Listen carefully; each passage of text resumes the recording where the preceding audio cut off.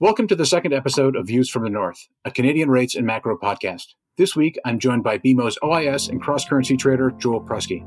This week's episode is titled Duration Hater. I'm Ben Reitzes, and welcome to Views from the North. Each episode, I will be joined by members of BMO's FIC sales and trading desk to bring you perspectives on the Canadian rates market and the macro economy. We strive to keep this show as interactive as possible by responding directly to questions submitted by our listeners and clients. We value your feedback, so please don't hesitate to reach out with any topics you'd like to hear about. I can be found on Bloomberg or via email at benjamin.reitzes@bmo.com. That's benjamin.reitzes@bmo.com. Your input is valued and greatly appreciated. The views expressed here are those of the participants and not those of BMO Capital Markets, its affiliates, or subsidiaries.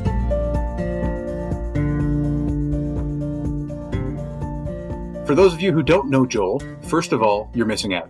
Joel is a veteran of the trading desk and is among the most colorful characters at BMO and has very strong views. We'll be editing Joel's language, but not his opinions. So let her rip, Joel. Joel, can you say hi to the audience? Hi to the audience. Welcome, Joel. Exactly. Joel, is there anything you'd like to tell our audience before we start?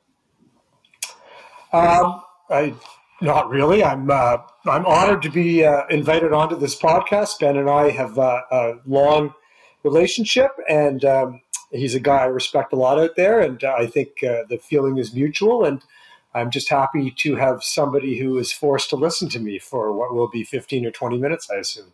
Dispensing with the formalities here, why don't we get going? There isn't a lot on the Canadian economic calendar this week, but the one highlight is the throne speech, which comes on Wednesday afternoon. So for full disclosure, we're recording this just before the speech itself. I'm not going to speculate on the content of the speech, but we do know it's going to contain the broad brush policy directions the government intends to take.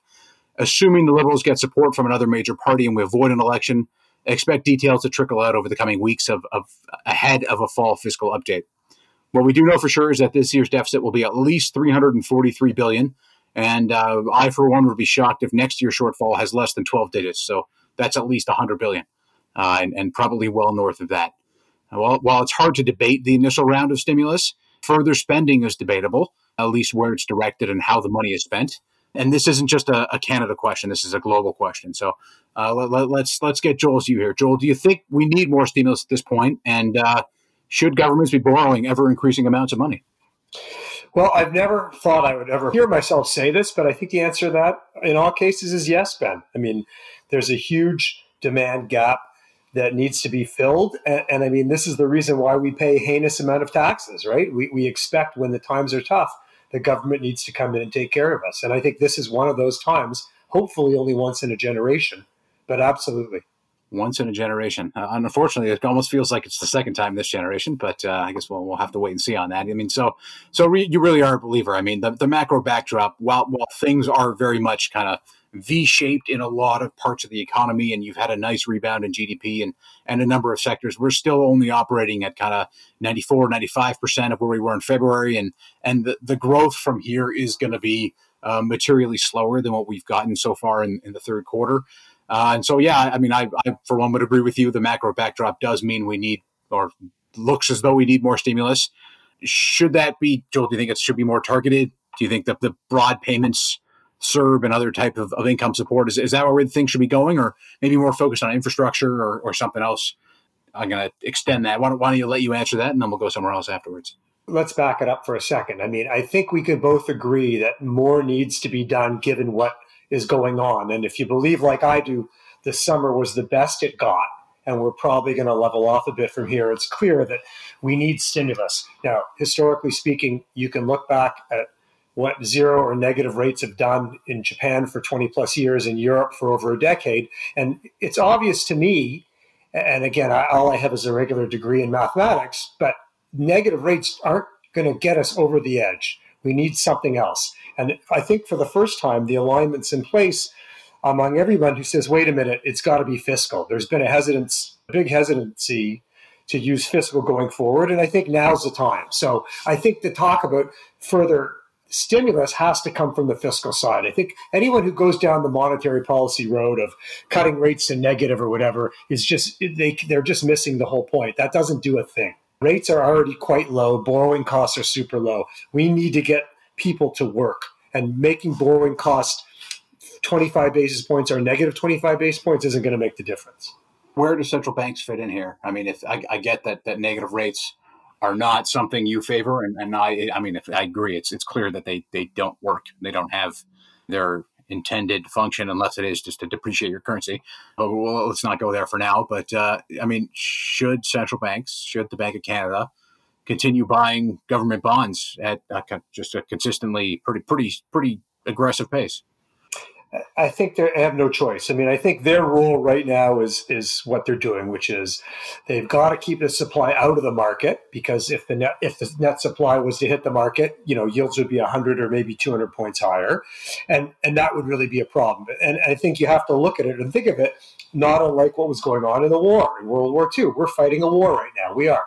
It's a different version of a war, but they have to do it, and they have to do it until such time as the economy gets traction, which really is another way of saying when the natural forces to push rates up start bubbling through, they need to be there to tamper them down initially. I actually think they're probably buying too much at the moment, which is why I would much prefer to see them yield curve control this whole thing and let the market try to find the right interest rate and with a cap on it. That would be my preference if I was on the central bank. Also, like, which part of the curve would you put a cap on? It would probably be, I would think probably 5s. And then let the rest of the curve do what it wants? Well, with the limits, because if all of a sudden the curve steepened out 200 basis points from 5s to 30s, then you may have a problem with that. So, maybe somewhere a combination of 5s and 10s would be my call. Fair enough. I mean, should there be a limit to that? I guess what your analysis, your view begs the question. You say that this is all very appropriate for now, and maybe yield curve control versus what they're doing. Okay, that's to some extent semantics, at least for now. Are they going to be well enough positioned to pull back? Are they going to have the fortitude, the institutional fortitude to pull back when conditions improve sufficiently?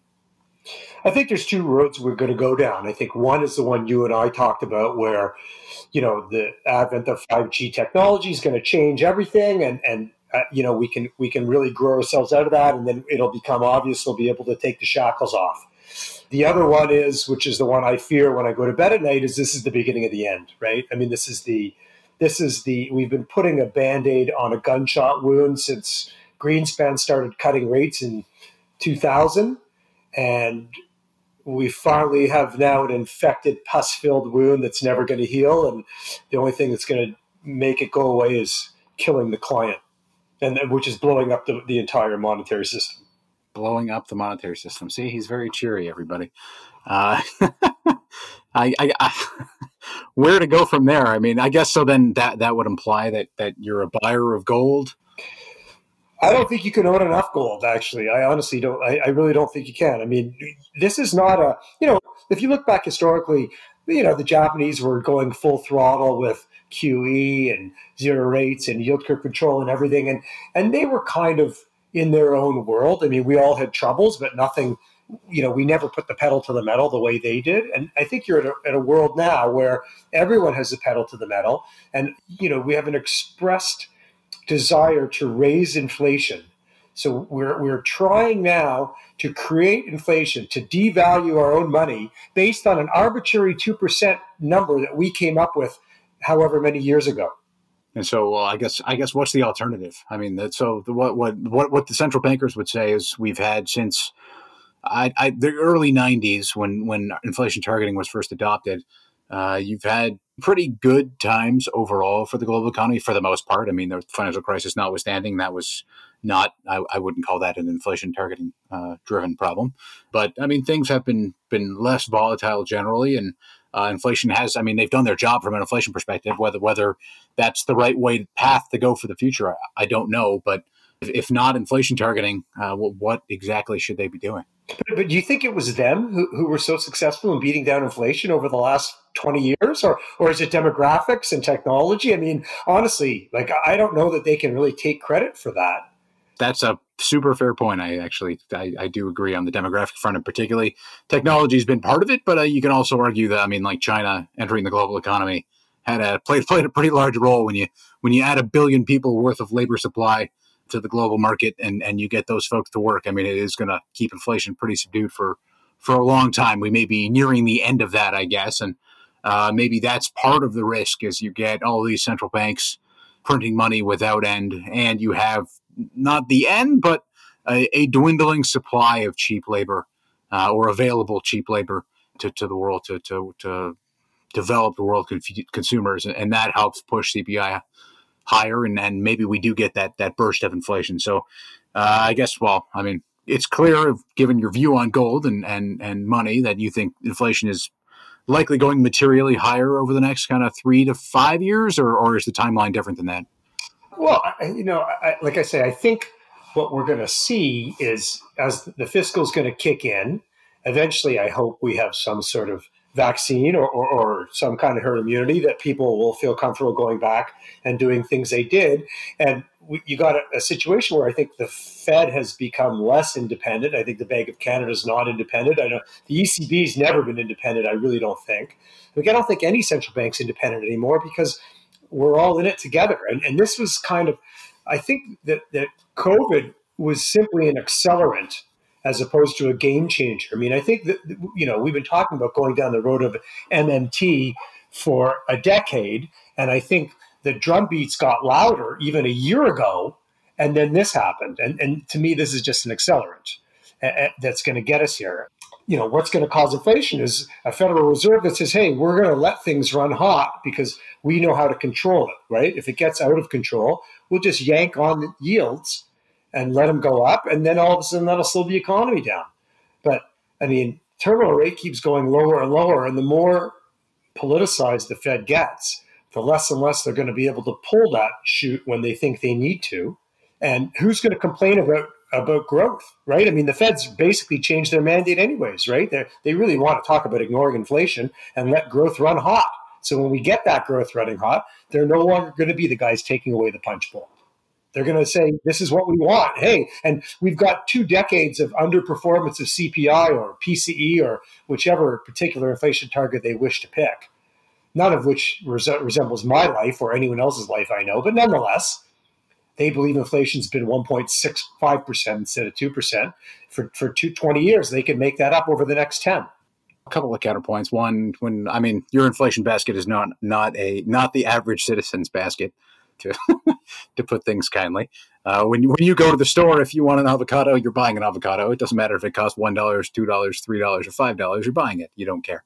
But that is not the average consumer. Not in North America, that's for sure.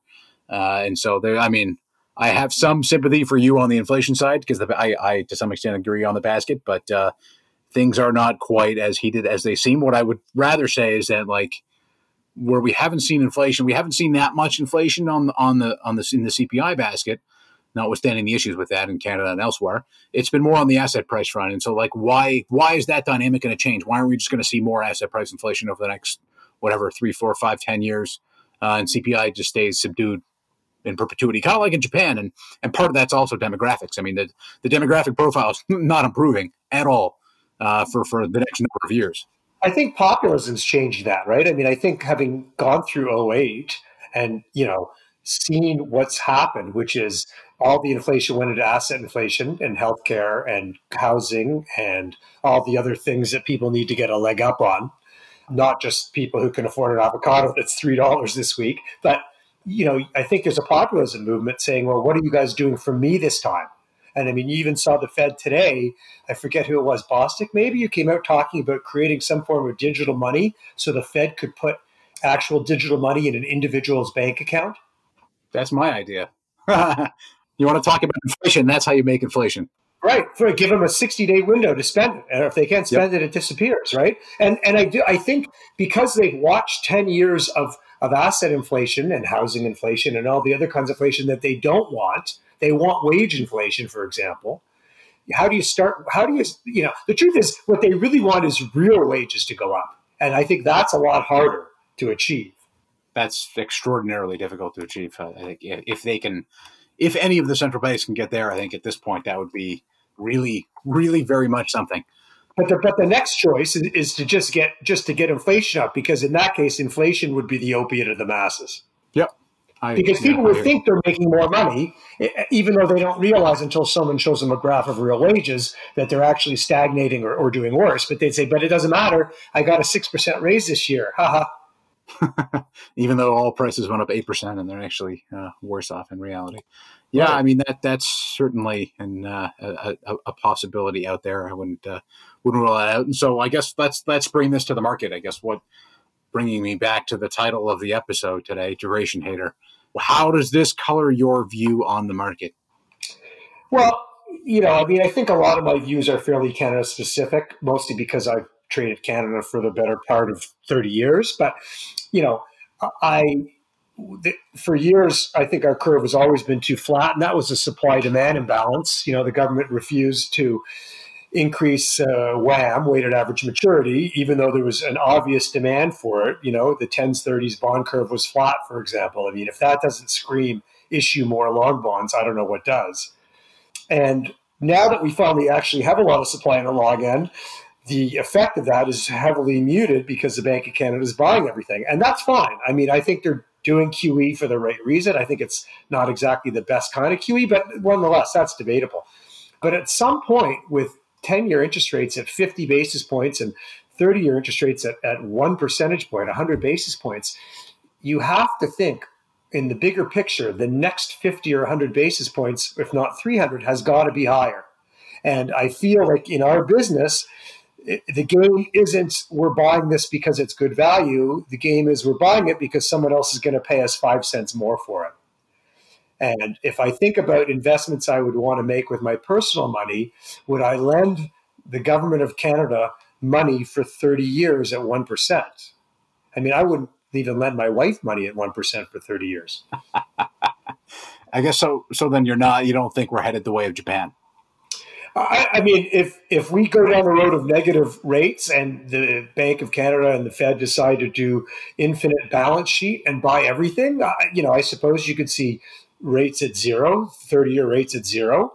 I don't know that they're going to spend 30 years down there. That's all. So, if you're buying 30-year bonds, it's because you want to sell them to someone at a higher price because you think at some point someone's going to pay more for them, as opposed to this is a good use of my investment portfolio. I've been, 60-40 has been the way to go since 1970 when yields were at 14%. I find it hard to believe that 60-40 is going to be that great when yields are at 1%. Yeah, I can't imagine holding a 30-year bond from now till well into my retirement, hopefully, and getting that wonderful 1%. Not quite going to cut it. So you clearly, I mean, you're a seller of the long end. So I'm going to ask you for what are your 2 favorite trade ideas right now, and then I'll give a little chime in on my own. Unfortunately, it's been very quiet of late, and I think some of the dislocations that often happen in the Canadian market aren't as pronounced. The busier things are, the more flows that come in tend to, due to the de-risk mentality of the street, push things to extremes. I'm not really seeing that. If you look at the OIS curve, very flat out to the next 2 years, et cetera. I mean, there's still, I guess, some pennies to be picked up in the Canada versus the U.S. in the front end, in the sense that the U.S. has rate cuts priced in small, while we have rate hikes priced in small.